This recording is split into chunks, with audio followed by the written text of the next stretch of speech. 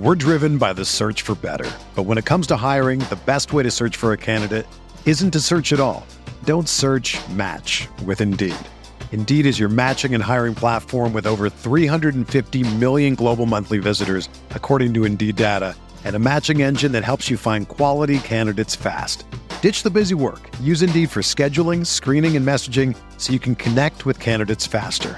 Leveraging over 140 million qualifications and preferences every day, Indeed's matching engine is constantly learning from your preferences, so the more you use Indeed, the better it gets. Join more than 3.5 million businesses worldwide that use Indeed to hire great talent fast. And listeners of this show will get a $75 sponsored job credit to get your jobs more visibility at Indeed.com/Blue Wire. Just go to Indeed.com/Blue Wire right now and support our show by saying that you heard about Indeed on this podcast. That's Indeed.com/Blue Wire. Terms and conditions apply. Need to hire? You need Indeed.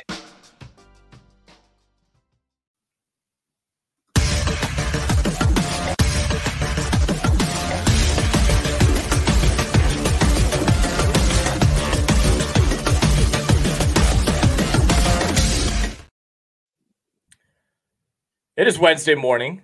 Nick Whalen, Brady Kravitz here with you, talking NBA, believe it or not, Brandon, on the RotoWire Fantasy Basketball Pod. A lot to get to today. We are a little over 24 hours away from the NBA trade deadline. We'll talk about what we expect to happen or perhaps not happen, who could be on the move, who's going to be staying put before tomorrow's 3 p.m. deadline. We'll talk about some all-star news, some takeaways from a fun Tuesday night slate. But first, Brandon, we got some messages to pass along from our close personal friends over at Underdog. Underdog's the number one platform for NBA best ball and DFS player pickup contest. If you have not tried Underdog yet, new users get a first-time deposit bonus up to $100 and a free 6-month subscription to RotoWire with promo code RWNBA. That's RWNBA. Visit UnderdogFantasy.com or download the Underdog app today and use that code RWNBA.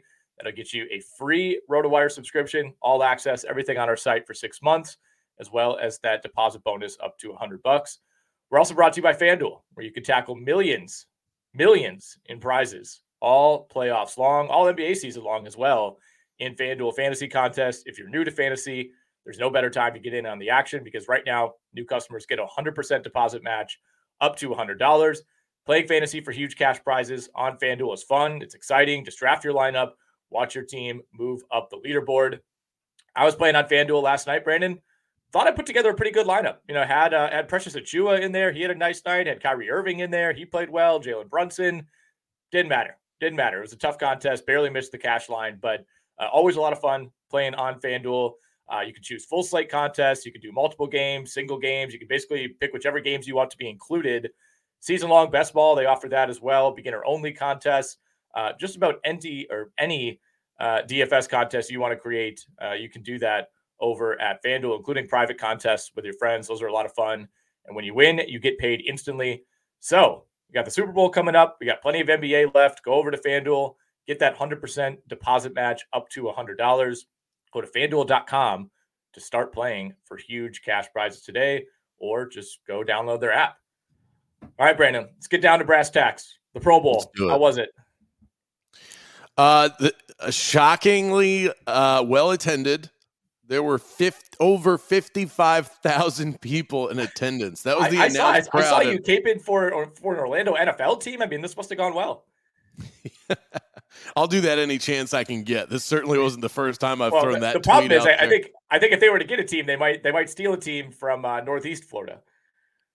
Yeah, well, however you have to go about doing it. I don't think I have much confidence in there being a fourth Florida team in the NFL. So you'd probably have to snake the Bucks or the Jacksonville Jaguars. Yeah. And I haven't heard a lot of chatter about the Bucks leaving Tampa Bay. It's a pipe dream, but I do think that it is a good sterling example of how great a sports market this is that I live in. And unfortunately, we're not populated with a bunch of professional sports. So just to give you a layout of what this city was like over this past weekend, you had the Pro Bowl in town. You also had the Paris Olympic trials for marathon runners in town. They blocked off all the streets around downtown Orlando, and MegaCon was going on at our convention center, which that's like, that's where all the nerds go. They dressed up like superheroes or characters from The Walking Dead, and you can meet celebrities, and they've got different booths set up. Thousands of people come into town for this and go to, and they do this stuff all around the country. But so we had all three of those things going on. All three, by the way, incredibly well-attended events. Forget about MegaCon for a second because it's not sports related. There were over 100,000 people lining the streets to watch people run a marathon. I certainly was not one of them, but kudos to those that felt like that was something they needed to do. And then 55 strong packing the Pro Bowl. I mean, give us real sports, please. Clearly, this town is ready for it. So that's why I'm on the campaign trail, Nick. That town will watch anything, man. Running. I'm telling you. We are. I do really like what the NFL has done with all the Pro Bowl games. Like, the players are taking it like relatively seriously. It's like they're not just loafing around out there. Like, I really like all like kind of the mini games. It kind of throws back to like some of the stuff you could do on Madden back in the day. The game itself, obviously nobody's going to have a lot of great things to say about that. But I think they're managing what they can. I think the other option would be like just eradicate the Pro Bowl in general. And I don't think the NFL wants to do that, and especially when you're drawing almost 60,000 people. But we did not come here to talk about the Pro Bowl. We'll cover that on SiriusXM when you join us this week, Brandon. We'll do an official Super Bowl pick at the end of this pod, however, just to get that on the record. We got the trade deadline coming up here, and Woj has been putting out like 20-minute pods every day this week, just giving updates. And I listened yesterday, and he was just like, "Yeah, there's not really a whole lot going on right now." It's like it kind of echoes what we've been saying, which is it's tough to identify which teams are the true sellers, right? There are some obvious ones at the bottom. Your Memphis on down in the West, Toronto on down in the East, but a lot of these bad teams don't really have a whole lot of pieces that would be appealing to a contending team, right? It's like if you're San Antonio, who are you trading? Detroit, you got Bogdanovich, but the interest seems to be relatively tepid on him. Toronto's already made their move. Memphis has everybody injured. I don't think they're really trying to rebuild necessarily.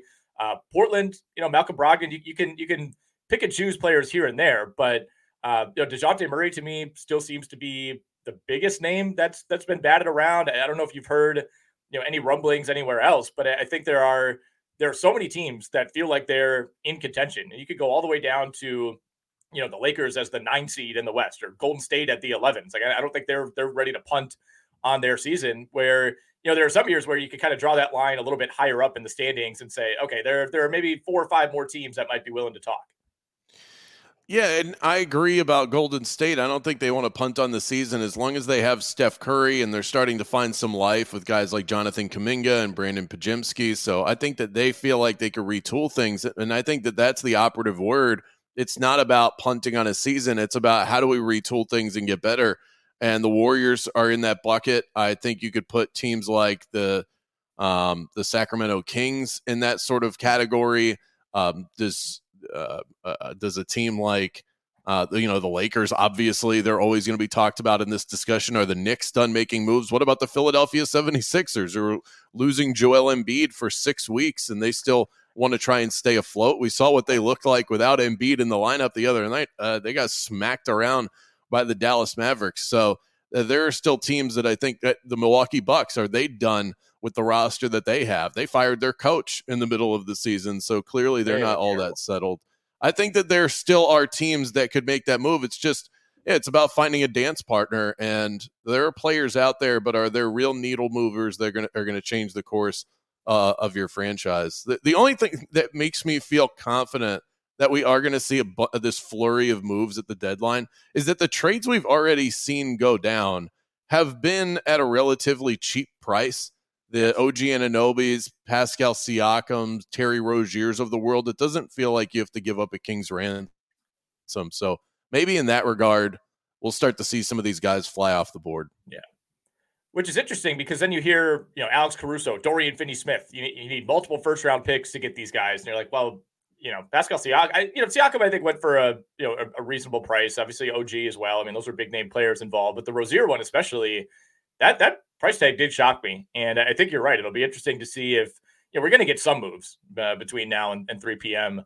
tomorrow, but I think it's more likely that it's on the margins. Like you said, DeJounte Murray to me is probably the biggest name player who could be traded. And I also think it's completely realistic that he is still a member of the Atlanta Hawks, come tomorrow night. DraftKings has some odds up on, next team for some guys who could get dealt. And, DeJounte Murray is plus 120 to remain on the Atlanta Hawks. He's plus 300 to play for the Lakers. And then, somewhere between like 12-1 and 30-1 to play for just about any other team. I think Philly is a really interesting team now. And if Joel Embiid was healthy, I think they would absolutely be a buyer. They could even be a team that would try to get in on DeJounte Murray or someone like Malcolm Brogdon or Jeremy Grant. I think that could still happen, but it becomes a little dicier now if you're Philly. It's like, are you giving up real assets to get somebody only to find out that, okay, this meniscus injury for Joel Embiid is worse than we thought. He's not recovering as quickly as we thought. It's lingering into the playoffs. And no matter what we do at the deadline, it's not going to matter. So if you're Philly, are you willing to take that chance? Knowing that it's Daryl Morey, my guess is yes. But, the Embiid injury does kind of call this into question. Yeah, I mean, of course, it depends on who we're talking about and who they're getting back. I almost wonder if him getting hurt makes them more aggressive in the trade market just to try and stay where they are in the East and make sure that they're ready to go when Joel Embiid gets back. So it kind of serves two masters in that way. Yeah. I would think they're not trying to move off of many pieces. This would be a deal where they're sending draft picks and a load of them to whoever they end up trading with. DeAnthony Melton maybe becomes somebody that's on the move. Tobias Harris, if the name is good enough, coming back. But I would think they're making calls for Buddy Hield, Kyle Kuzma, those kind of guys, just to try and stay afloat. And then also, when he comes back, if they add a piece like that, I think we all feel better about them as legitimate title contenders. Yeah, Philly's got to be careful. You mentioned they've slid a little bit with Embiid out. And it hasn't just been Embiid. Tobias Harris missed time. Tyrese Maxey missed time. There were some games that they basically just had to throw away because they were so banged up. But they've slid now to 5th in the Eastern Conference. And they're only 4 games ahead of the play-in spot, which would be Miami right now at 7. They're tied with Orlando at 27 and 24. So, I mean, it's 4 games is a nice cushion, but there's plenty of time left in the season, right? They've played 49 games on the year. So I think Philly does have to be careful.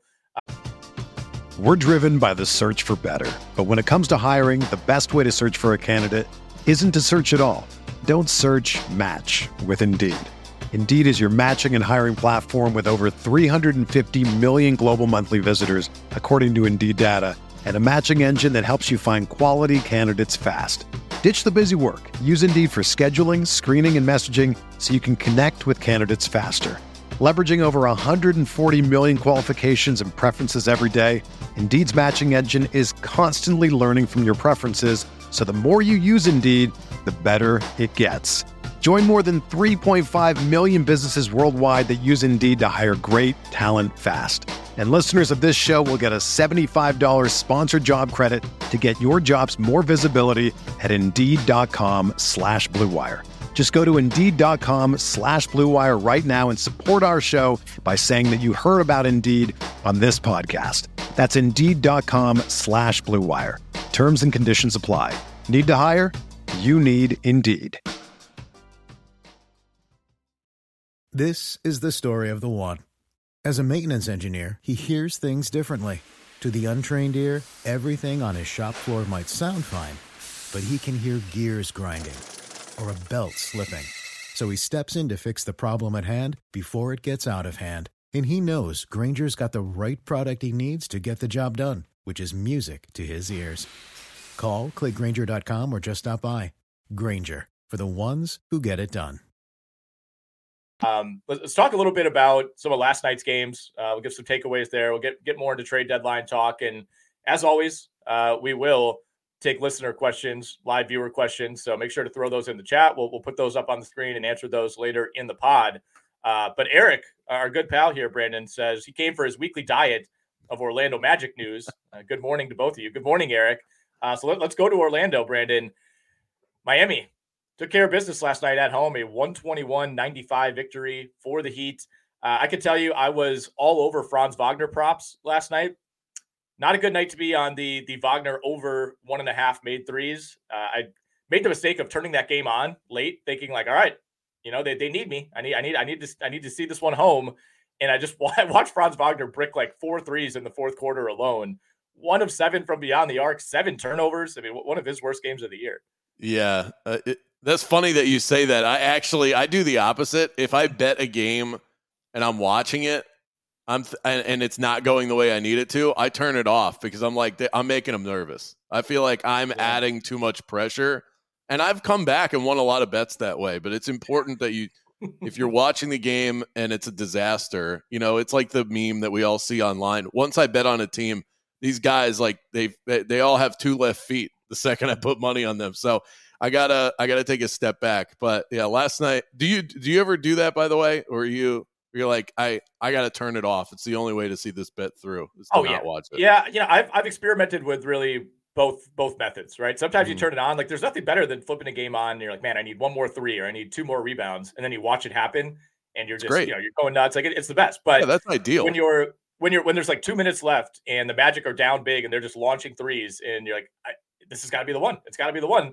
The worst part is I always have box scores up too. I got a few monitors in my office, got the TV going. And the box scores are ahead usually of the broadcast, at least on League Pass. There's like a 15-second delay. So, I'm watching the box score and I see Franz Wagner, he's 1 of 6 and then it says 1 of 7. And then I know that possession is ending with a missed 3 for Franz Wagner. Yeah, but there's still a little piece of you that's thinking maybe they got it wrong. Maybe they got it wrong. Maybe this 3 goes in. But yeah, last night, definitely rough around the edges. It was the last game of a 5-game road trip. Those can be treacherous. I kind of thought the Magic would take this one and buck the trend of the team that's just dying to get home. They have reasserted themselves in that 6-7 range in the Eastern Conference. And with a win over the Miami Heat, not only would they tie the season series, that was the last game they'll play against Miami this year, but they would also have, they wouldn't give the tiebreaker over to Miami for the end of the season. So these 2 teams might meet in the play-in. But they would also hold like a really nice 2-game lead over them in the Eastern Conference standings. And that's what the goal of this, that's what the goal of this season is all about, is just establishing yourself as one of those top 6 or 7 teams in the Eastern Conference. So this game should have been treated like a playoff game. They did not treat it as such, and the Miami Heat did. And I think it just speaks to that hashtag Heat culture that we talk about all the time. This is a veteran team that was in the NBA Finals last year. They are the prototype of the type of team that should be mailing it in right before the All-Star break. And yet here you have the young and hungry Magic that show up lifeless and listless. I do think that it's a good thing in the long run, as long as the upper management team decides to look at it this way. The Magic should be a prime candidate to be one of these aggressive teams come Thursday. And that game last night was a prime example of what they need to improve on. They couldn't shoot to save their lives. Jalen Suggs had 3 points. Paolo led the team with 23. Everybody else was awful. I just think that it's been obvious that they need to add offense, and I hope that last night served as even more of a prime example of that. Yeah, they're a team I would like to see work something on the fringes, right? Buddy Hield is kind of the obvious name, but they need somebody like Buddy Hield. The shooting on this team is horrendous, and there are other options out there as far as kind of 3-point specialist type of players. But what has been your read? I mean, do you have any inklings on the type of player that they've been chasing? Do you expect them to be aggressive? I think going for it for the Orlando Magic is maybe a little bit different than it is for other teams. I think this is a team that would just be really happy to avoid the play-in the Eastern Conference. Absolutely. And I think that's what it's all about. I've been trying to preach that on my daily radio show here in Orlando. Yeah, it'd be great if you could get into a conversation about adding Luka Doncic, but I mean, come on, that's pie in the sky fan thinking. I mean, really what you're trying to do is just solidify your spot and move up 1 or 2 if you possibly can. And the best way to do that is fortify some positions of weakness, and you definitely want to improve on 3-point shooting. So guys like Tyus Jones have come up, Bojan Bogdanovic, who's somebody who shoots lights out 41% from 3 the last couple of years, averages 20 points per game. So names like that are the ones that I think are realistic options. I really do think the Magic are going to make moves. It's just a matter of how big will that move be. Jonathan Isaac, expiring contract, non-guarantee, $17 million for next year. Markelle Fultz, expiring contract, $17 million. Gary Harris, expiring contract, $13 million. They have cheap contracts. They have expiring contracts. They have the perfect recipe to make a move at the deadline, even if it's just a small one. So I think you do see something. It's just how big does that move get, and how much does it move a needle? So I'm writing a piece that's going to go up on RotoWire as well as Yahoo today about players you could drop ahead of the trade deadline in order to make room for somebody who might shake free, right? So it's probably not someone like Bogdanovich or Hield. Those guys are owned in the vast majority of competitive leagues. But I think you're thinking, okay, let's say Bogdanovich is traded from Detroit to Orlando. Does that finally reopen the floodgates for someone like Asar Thompson? There will be guys who become relevant after the trade deadline. Portland has some dudes, especially if they were to part ways with Malcolm Brogdon. Clint Capella's injured now, but if he were to be traded, Onyeka Okongwu would obviously be a big one, and his roster rate is going to shoot up, of course, this week with Capella on the shelf. But I talked about Sadiq Bey as somebody I'm willing to drop. Obi Toppin still way over rostered. I don't know why he's like 40% rostered right now in Yahoo leagues. And Markelle Fultz made my list as well. Like I wouldn't say a believer. I am an optimist when it comes to Markelle Fultz. I would someday love to see him deliver on the promise that he had as a number one overall pick. I don't think that's going to happen. I think he's just a different player at this point. But what have you seen from him? I mean, he's been back in the starting lineup. The minutes have slowly crept up, but this article is supposed to focus on guys who are like difficult drops. It's not somebody who's 4% rostered. Fultz is hovering around 50%, but I think if you're looking at this as, all right, I got 7 weeks or whatever after the trade deadline where I need to make hay. I just don't know if like Markelle Fultz is going to be that guy who's going to, be what pushes you over the lines. Like maybe he's going to provide you with a decent floor. You're throwing him in your lineup on a 4-game week, but I don't necessarily see, any, tangible upside the rest of the way. Yeah, I think what you're getting from him right now is kind of just what he is. And as much as I like Markelle Fultz, the person, I think he's a good teammate. He's about the right things. He is part of the problem they have in that starting lineup.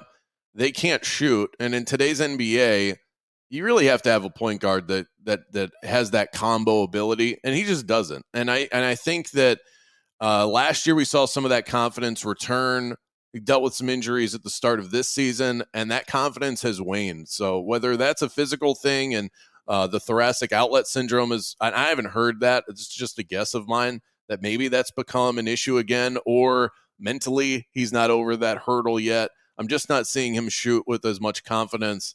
It was almost like foolish confidence last year, but at least it was confidence. This year I'm not seeing any of that. So he's less aggressive, fades into the background, and is just not assertive enough to really lead a really good basketball team at the point guard position. I think they would be best served to move off of him as their starting point guard, given that there is such a bevy of them across the NBA and that he has an expiring contract. So not knowing if he's on the Magic, we've already seen what those numbers look like, not somebody that's carrying your fantasy team by any means, and who knows where he could land. Most likely a team that takes a shot on him just adds him to the roster because they're trying to shed $17 million at the end of the year, not somebody they're going to try and focus a build around. In category leagues, he's still giving you steals. I think that's what you can fall back on. But, low end points, like you said, the 3-point shooting is evaporated. And really, I mean, what you were chasing in, early this season and in years past was the assists as well.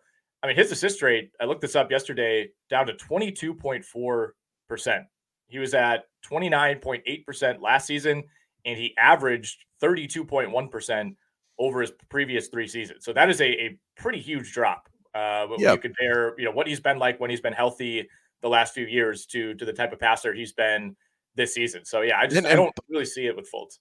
And I think part of that is him, but it's also how this team is starting to evolve. Franz Wagner and Paolo Banchero specifically have the ball in their hands a whole lot more than they did last year. And it makes sense. Paolo was a rookie last season, and even though he was a sensational rookie, won Rookie of the Year, he's still just a rookie. Now they're much more comfortable in at the start of games, in critical situation late in games, putting the ball in his hand. And Markelle Fultz just isn't playing that role anymore, and we've seen the numbers dip because of it. Yeah, Magic got 4 home games coming up before the All-Star break. 2 of those come against the Spurs and the Bulls. Interesting schedule for them, really. It's mostly soft. Like 8 of their next 12 come against the Spurs, the Bulls, the Pistons, the Hawks, the Nets, the Pistons again, the Hornets, and the Wizards. But you do mix in some matchups against OKC, the Knicks. They're at Cleveland. They play home against Utah on the final day of February. But overall, this should be a stretch of the schedule that they could take advantage of. Could go something like 8-4 in that stretch. But very interested to see where the Magic ultimately settle. Our Drello28 asks us, who's a mustache? Yeah, we'll try to give you as many names as we can ahead of the deadline. Obviously we've talked a lot about Onyeka Okongwu. I don't know if he really counts as a stash unless you're in a shallow league, but that's absolutely somebody who I would pick up. The problem is some of these names that we think could be moved on these bad teams, someone like Malcolm Brogdon or Miles Bridges or Kyle Kuzma. It's like, I don't know that there's really some obvious guy who would step up. I think if Malcolm Brogdon's traded, I will finally, have some interest in Scoot Henderson, just because I think the minutes are going to skyrocket. It's still going to be an uphill battle for him to be productive in category leagues. I think especially 9-cat leagues with the turnovers and the field goal percentage, but he's somebody to keep an eye on. I mean, Charlotte's roster could look completely different. I think if Miles Bridges is out of there, or if PJ Washington is out of there, it means more for Brandon Miller. They still have Gordon Hayward coming back. I don't know how much he's going to play down the stretch. But in deeper leagues, someone like a Nick Smith, someone like a Bryce McGowens, who's had his weeks as a streamer. That's kind of the extent of it, though. I mean, you start to get into like borderline roster guys, borderline G leaguers for Charlotte pretty quickly. Yeah, their roster already depleted. No LaMelo Ball tonight, by the way. Again, so I would expect. By the way, Brandon Miller over 22.5 points tonight. That'll be the prop play for yours truly. Gabe Vincent, someone that the Lakers tried to give a shot to, and it just doesn't seem like he's really part of the process there. They're definitely going to make a move because they're the Lakers. So someone like that could be interesting. Gary Trent Jr. I know is always on the trade block. I would look at some of those Rockets guys too. I wouldn't be surprised if the Rockets made some moves. You're seeing Jalen Green's name out there. If he were to leave that roster, I think that would really open things up for guys around him. I still think he's a big enough name that if they traded him, it's like you're getting probably something more than picks back, right? And then it's like, are you really eradicating this problem of too many wings on this team? But I would love to see some consolidation. Even if it's trading someone like Jayshawn Tate, it's like they just have too many guys who could play that 2, 3, and even slide up to the 4 spot. Jeff Green has been in the mix for them.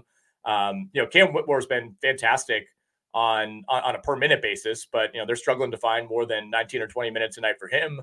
Well, that's one of the guys that I was thinking of. If they trade Jalen Green, I would expect Cam Whitmore to be way more involved, and that's part of the reason you'd want to trade Jalen Green, is because you really feel like you've found something in Whitmore, and Green still has trade value for now. Yeah, he does. He absolutely does. I think both of the Thompsons would be on my list for deadline stashes, especially if Bojan ends up being dealt from Detroit. But I do think at some point, we return to, a Sar Thompson playing a bigger role. The minutes, every time he plays like 25 plus minutes in back-to-back games, you're like, all right, here we go. I'm jumping back in. And then he plays 17 minutes the next 2 games. So that's been really frustrating. But I'm pretty fascinated with Amen Thompson as well. I mean, he has the same issue that Whitmore has out in Houston. And, he's got the start last night in place of Fred VanVleet. We're going to have 3 more games at least with no VanVleet. I think it's very possible that he just doesn't play again until after the All-Star break. So there's going to be a nice little runway here for Amen Thompson. The other thing with Houston, though, is Tari Eason has been out for a month, maybe even more at this point. And I think once he comes back, that adds yet another name to the mix. So I would love to see Houston make a deal for fantasy purposes. Yes, there are certain guys that we know we can rally around on that roster, and I think with all the injuries or trade questions, you're not exactly sure who you should invest in yet. I think New Orleans is one of those sleeper teams also that would be in that mix, because we've talked a lot about their glut at that forward wing position. I wonder if they're a team that tries to identify, we need to get better in a very specific area, and we've got guys like a Herb Jones or Larry Nance that we can move off of. So they would be one of those teams not often talked about that I think could get busy in the trade market.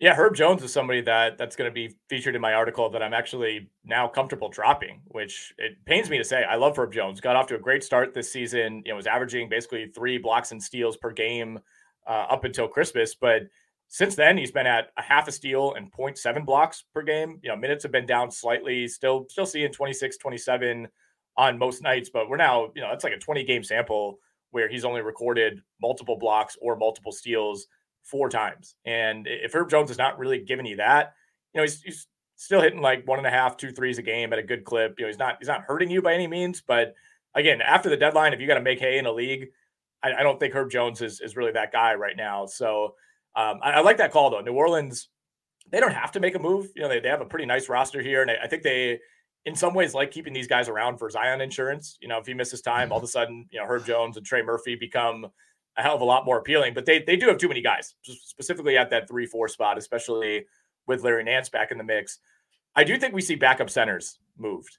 And, it's tough for me to say, like, all right, if Andre Drummond, goes from Chicago to, I don't know, OKC, there's so many teams that need a backup big. Phoenix. I think you're specifically looking at teams in the West who are scheming for potential playoff opponents, right? Like, the Clippers have plenty of bigs. Minnesota starts 2 traditional big men. Denver obviously has Jokic. The Kings have Sabonis. The Lakers are a huge team. The Jazz are a huge team. Like you need, especially if you're a team like OKC, like you need somebody other than Chet Holmgren just to be a body against some of those teams in the playoffs. So, I mean, Drummond to me, I think he probably gets moved. The question is, he's somebody that only needs like 15 minutes to be somebody I'm comfortable starting in a deeper league on a 4-game week because of the rebounding and the defensive stats. Would it be an upgrade, if he finds his way out of Chicago? Like, I don't think there's a team that's trading for him and saying, all right, we're starting you and playing you 25 minutes a night. That's a good question. It's hard to say that he'd be an upgrade because I like the way that Chicago is using him right now. And there's really nobody that gets in his way when he's out on the floor and mopping up those rebounds. So I guess it very much depends on where he would end up. But I think, a team like, would Sacramento make a deal like that? Because they would be one of the smaller teams. A team like Phoenix, who doesn't necessarily want to bring Bol off the bench as their backup center, guy like that. And Yusuf Nurkic has dealt with injuries. I'm just not sure that improves Andre Drummond's fantasy stock. No. I think it makes him easier to watch because I'm not sure. The Bulls are one of those teams that's on my no-fly zone list. I just have no interest in watching Bulls basketball right now. Derek Lively's dealt with injuries in Dallas. Maybe I think I could see something like that. That's interesting. Yeah, I mean, guys like Daniel Gafford, PJ Washington. There's been some chatter around whether they could get moved. I really think it'd be a downgrade if those guys were moved, right? I mean, I don't think there's a whole lot of teams that are necessarily in the market for a starting center. I think they're in the market for center depth. And, with Mark Williams out, PJ Washington is probably kind of at his cap right now in terms of minutes and in terms of fantasy value. So I don't think either of those guys would necessarily be an upgrade if they're dealt. Good question here from Dub Force. Is Paul Reed for the Sixers still a hold? It's tough, man. I mean, it's such an obvious kind of 1-for-1. All right, Embiid's out. This guy's going to step in situation, but he's been playing through an illness lately, and it's really hard to say how much that's impacted him. On balance, he started 13 games this year. He's basically been in the lineup anytime Embiid misses, and it just hasn't been that impressive. He had that huge game. I think it was at Denver when a bunch of Sixers were out. Other than that, he's got 1 double-double. Overall, he's averaging 10.5 points, 6.5 rebounds, 1 steal, 1.2 blocks. If you could count on that production, it's still good enough to roster. I don't think I'm starting him unless it's at least a 3-game, if not a 4-game week, in weekly lineup leagues for the Sixers. But yeah, the Sixers are another team I think that would love to have an Andre Drummond type. So for now, I would hold Paul Reed, but I also wouldn't be surprised if, 30 hours from now, they bring in a backup center and at least have some competition for him. And if nothing else, like they just need a body, right? Like Paul Reed, he's technically a center. He's undersized compared to Joel Embiid. Their backup centers are Mo Bamba and KJ Martin, who is like more of a wing to me than a center. So I would be shocked if the Sixers don't bring somebody in. And obviously if that happens, that makes Paul Reed a little less appealing. Yeah, you took the words right out of my mouth. How do we talk about teams that need a backup center and not mention the Philadelphia 76ers? I think we were stuck on the West, but Philadelphia, not just a backup for talk about Zion insurance. What about Embiid insurance for whenever he comes back? But for fantasy purposes, you get somebody that would probably get thrust into the starting lineup if they're name worthy enough. Of like a Drummond, I think would start over Paul Reed. This is not like I think a lot of people wanted to treat this like they treat a star running back that goes down in fantasy football, where you go, just get the backup, and then I'll mop up some fantasy points that way. Right. The Sixers don't really run through their center; they run through Joel Embiid specifically, and Nick Nurse has just changed the way that they play basketball with him not in the lineup. So it is not a 1-for-1 with Paul Reed, and he doesn't really give you enough. And I think Philadelphia would agree with that. So I would expect them to be on the horn and trying to make moves like a Jock Landale, somebody like that they could bring in and just help solidify that big man spot.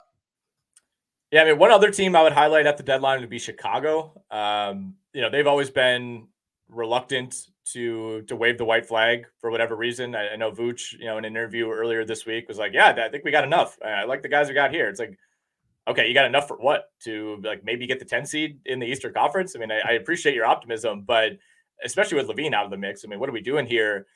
Alex Caruso could be on the move. I think Ayo Dosunmu, again, I don't know if he counts as a stash, but he's 44% rostered right now in Yahoo leagues, which tend to be 10 teamers, 12 teamers. So he's out there. I think we'll throw him in the stash category. I mean, in deeper leagues, Dalen Terry is somebody I have some interest in.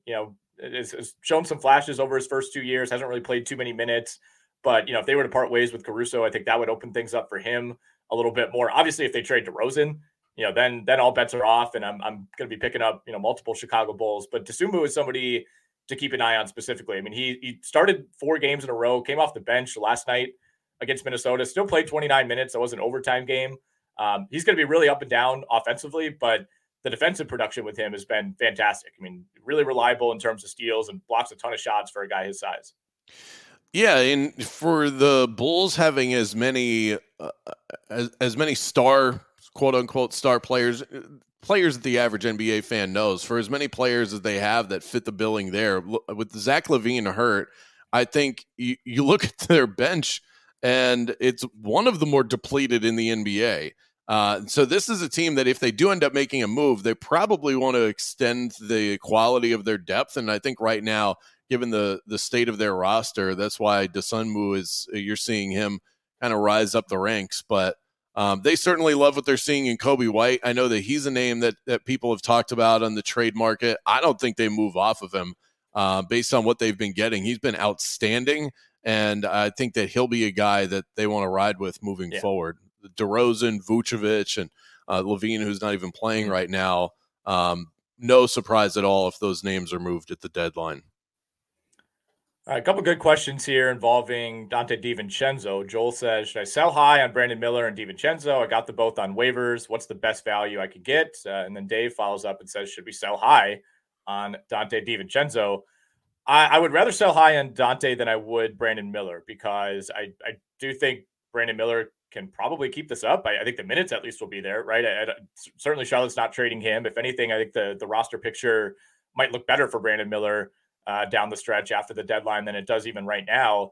DiVincenzo's an interesting one. I mean, he's played so well that obviously you're kind of nervous to pull the plug on this. Last 5 games, 28 points a game, 5 rebounds, 4 assists, almost 2 steals. 46% from the field. He's hitting a ton of threes, 5.6 made threes per game, Brandon, over the last 5. Now, that has coincided exactly with OG Anunoby missing those last 5 games. So I think it's not necessarily a Julius Randle thing. It probably helps, but it's more about OG Anunoby. DiVincenzo was still very rosterable before Anunoby went down, but that's really what's pushed him into this next stratosphere. And, it's also Tibbs, who's playing him 40 plus minutes a game in that span. So I would be very open to dealing Dante DiVincenzo. The question, Brandon, is, what can you get back for him? If you got a manager in your league who's maybe not not up to speed on the Anunoby injury, not saying you try to fleece somebody, but you could probably get somebody who has a more reliable ceiling down the stretch. Yeah, I think so. And they need what Dante DiVincenzo is bringing to them right now. Julius Randle being out, maybe it's not as direct, but he is a guy that when the ball tends to stick with Julius Randle and he can create on his own. So the fact that he's not out there opens up all these opportunities. Jalen Brunson is as good a distributor as you're going to find in the league. And right now with DiVincenzo hot, he's going to continue to jack up shots until they don't need him anymore, and it's going to still be a couple of weeks. So I do think that you can get a pretty notable name. Just having a hard time figuring out who exactly that would be, but I think you can slide up that ranking pretty comfortably if you're trading DiVincenzo right now. I mean, he's a top 20 player in the last 14 days. I mean, that's how good he's been. So I do think you can aim relatively high. Like top 40 names overall on the season kind of player. Yeah, I mean, maybe somebody who's not playing as well lately. I was looking at, like Jalen Johnson from the Hawks. I think I would rather have him rest of season. DiVincenzo's been much better than him of late. But I like, especially with Atlanta potentially being a team that could have roster changes, I think maybe you could offer him. I mean, what about Franz Wagner? Somebody like that. He's been a little bit down lately. Obviously, he missed some time with an injury. He's a player I would rather have than DiVincenzo the rest of the way. It's like Tyrese Maxey's been down lately. You're probably not getting somebody like that. That's probably aiming a little bit too high. But yeah, I would find like you're not going to get a superstar. You're not going to get somebody with like top 25 name value in fantasy. But I think if you go to that next year, it's very possible. Throw some offers out there, see what sticks. Like Jaylen Brown's been bad lately. Maybe somebody's frustrated with him. That's probably where I would draw the line. I don't know. Could you get like a Bradley Beal? I would say probably not. Nah, I don't think so. He's been playing so well lately. Yeah. CJ McCollum, the ultimate. CJ McCollum, I think veteran. You could get. Yeah. Yeah. I think you could get that. And with OG, they're taking it game to game. He could be back as soon as this week. It could go through the All-Star break for all we know. But I do think, once Anunoby's back, then you're looking at DiVincenzo, probably a guy who's giving you closer to, 15, 3-3 instead of 28, 5-5 on ridiculous percentages. But yeah, good questions all around there. It's so hard to trade those guys because right now you're winning because of players like this. And then to make that call where you're moving off of them, it's really all about timing. You might even want to wait a few days, get a little more juice out of that orange. Yeah. Another guy who this is not his stash by any means, because I don't think his team is necessarily going to do anything at the deadline, but Precious Achiuwa is only rostered in 33% of Yahoo leagues. He should absolutely be rostered in more. He's benefiting, I think, more so from the Randall absence than OG, but he's also moved into the starting lineup with Anunoby out. It's not hurting him by any means.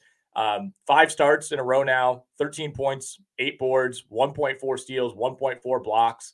He's got 7 steals in his last 3 games. He's got a handful of multi-block games in that span. And even once OG's back, I think we're still looking at, 26 to 30 minutes a night, at least, for Achiuwa. I mean, we know the Knicks use a shallow rotation. They've started him alongside Hartenstein, so they don't really seem to be fearful of that.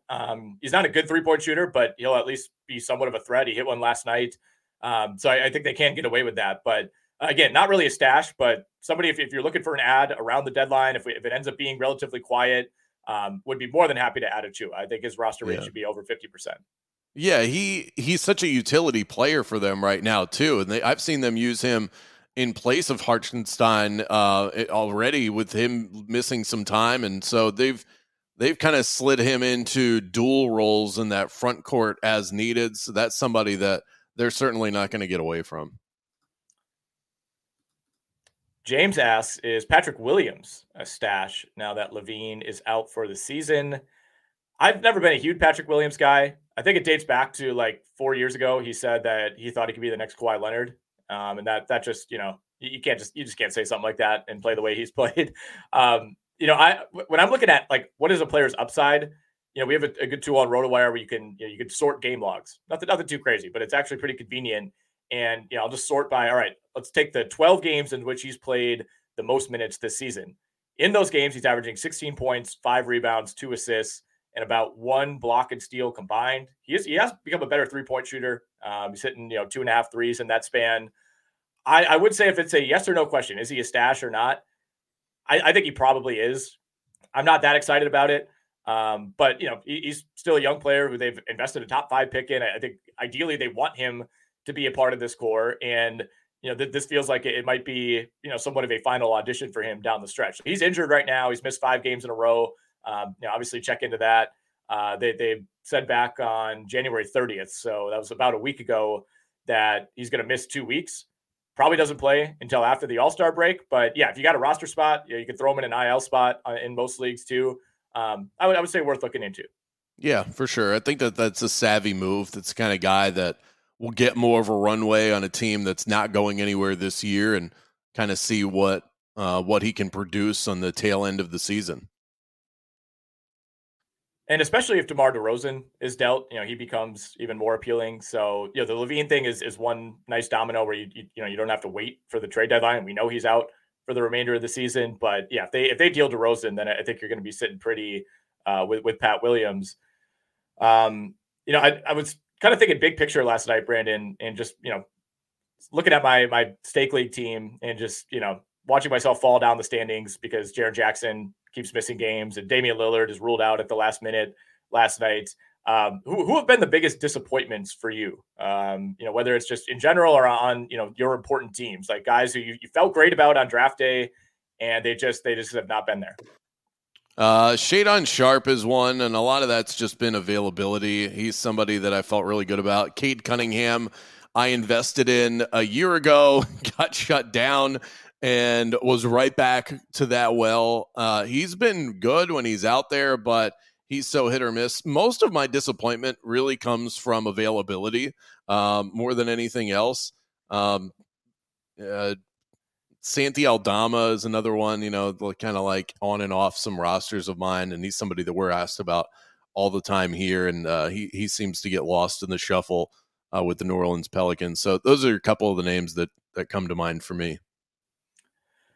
Yeah, it's tough to find guys, where it's not injury related. Lillard is like top of my list, and he's still been fine, right? I mean, he's been like a second round value, late second round on the year, so it hasn't been a complete disaster. But obviously, you're hoping for more than that.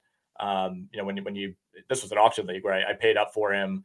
Jaren Jackson to me has been disappointing. It hasn't really been missed games for him. It's just been everybody else missing games and him not being able to play the role that we thought he would play, being that rim protector, being able to play next to Steven Adams, having these other options around him. And now he's just turned into like Jalen Green, but a big man who just chucks threes and is nowhere near the rim and isn't blocking shots at a high rate. But I don't necessarily blame him. I think Memphis has had as bad of injury luck as I can remember a team having, especially as quickly as all those injuries happened. Yeah.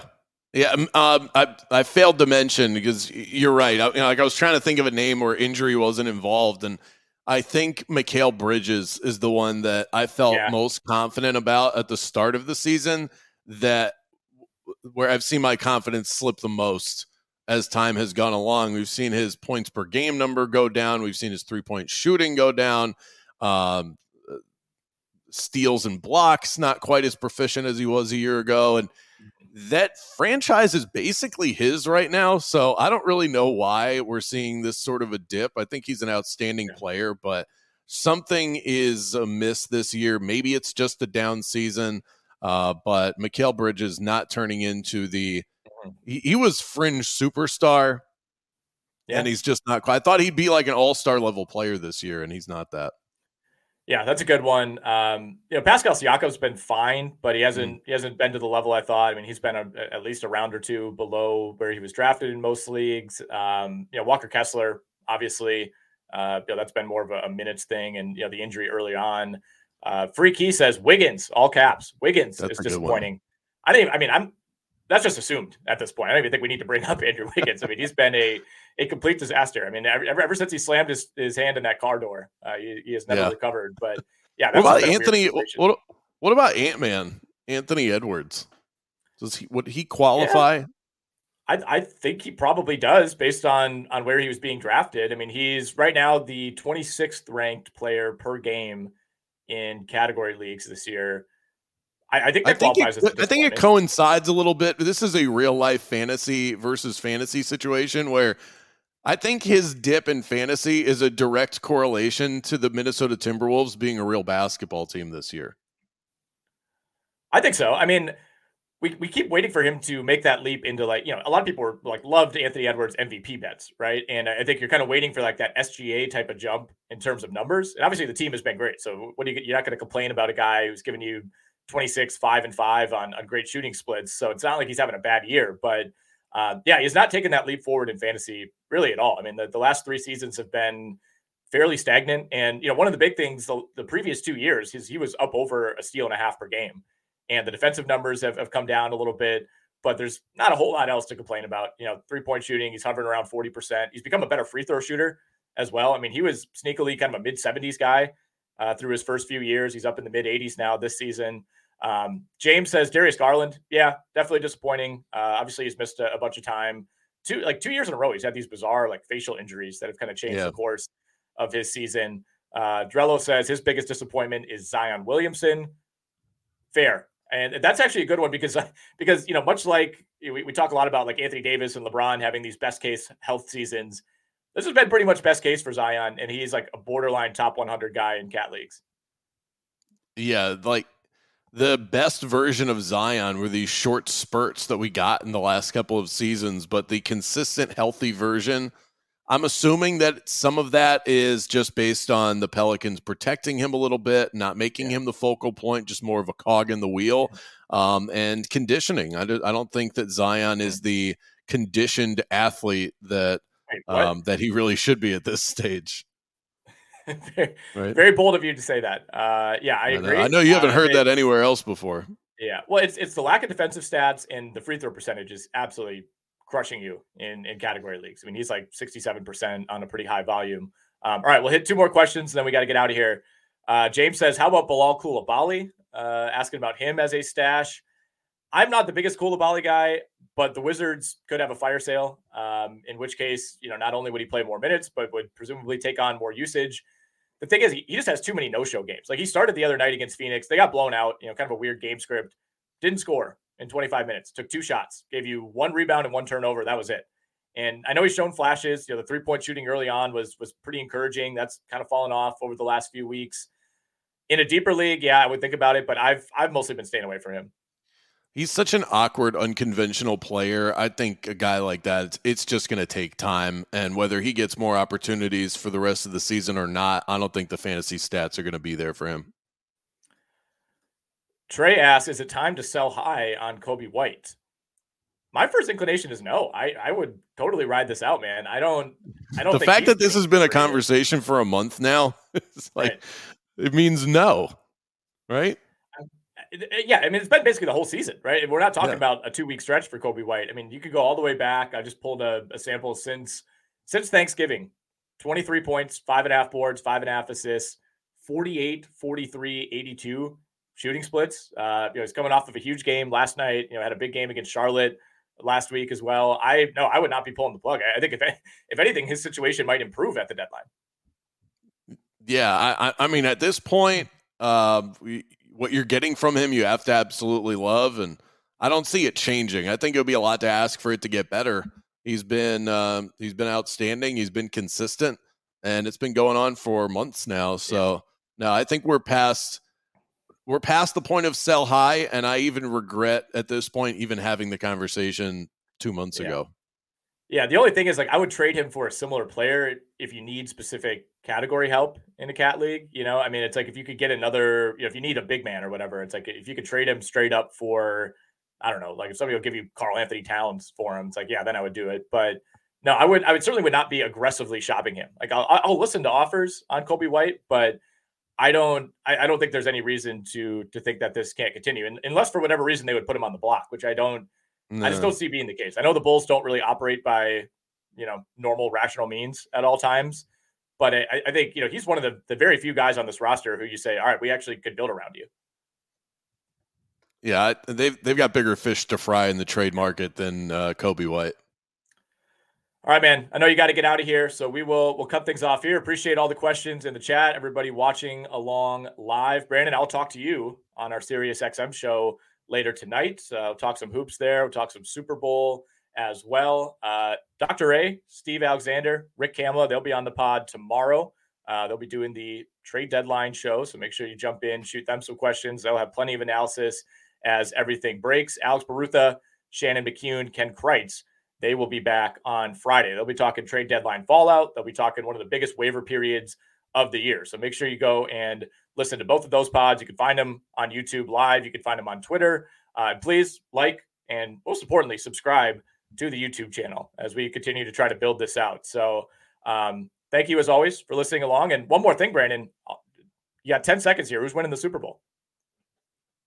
I know that I wish I could come up with a creative way to word this at this point, but I am not betting against Patrick Mahomes. And I think the sneaky reason to take the Kansas City Chiefs, because there's nothing sneaky about Mahomes, is I actually think they have the better defense right now.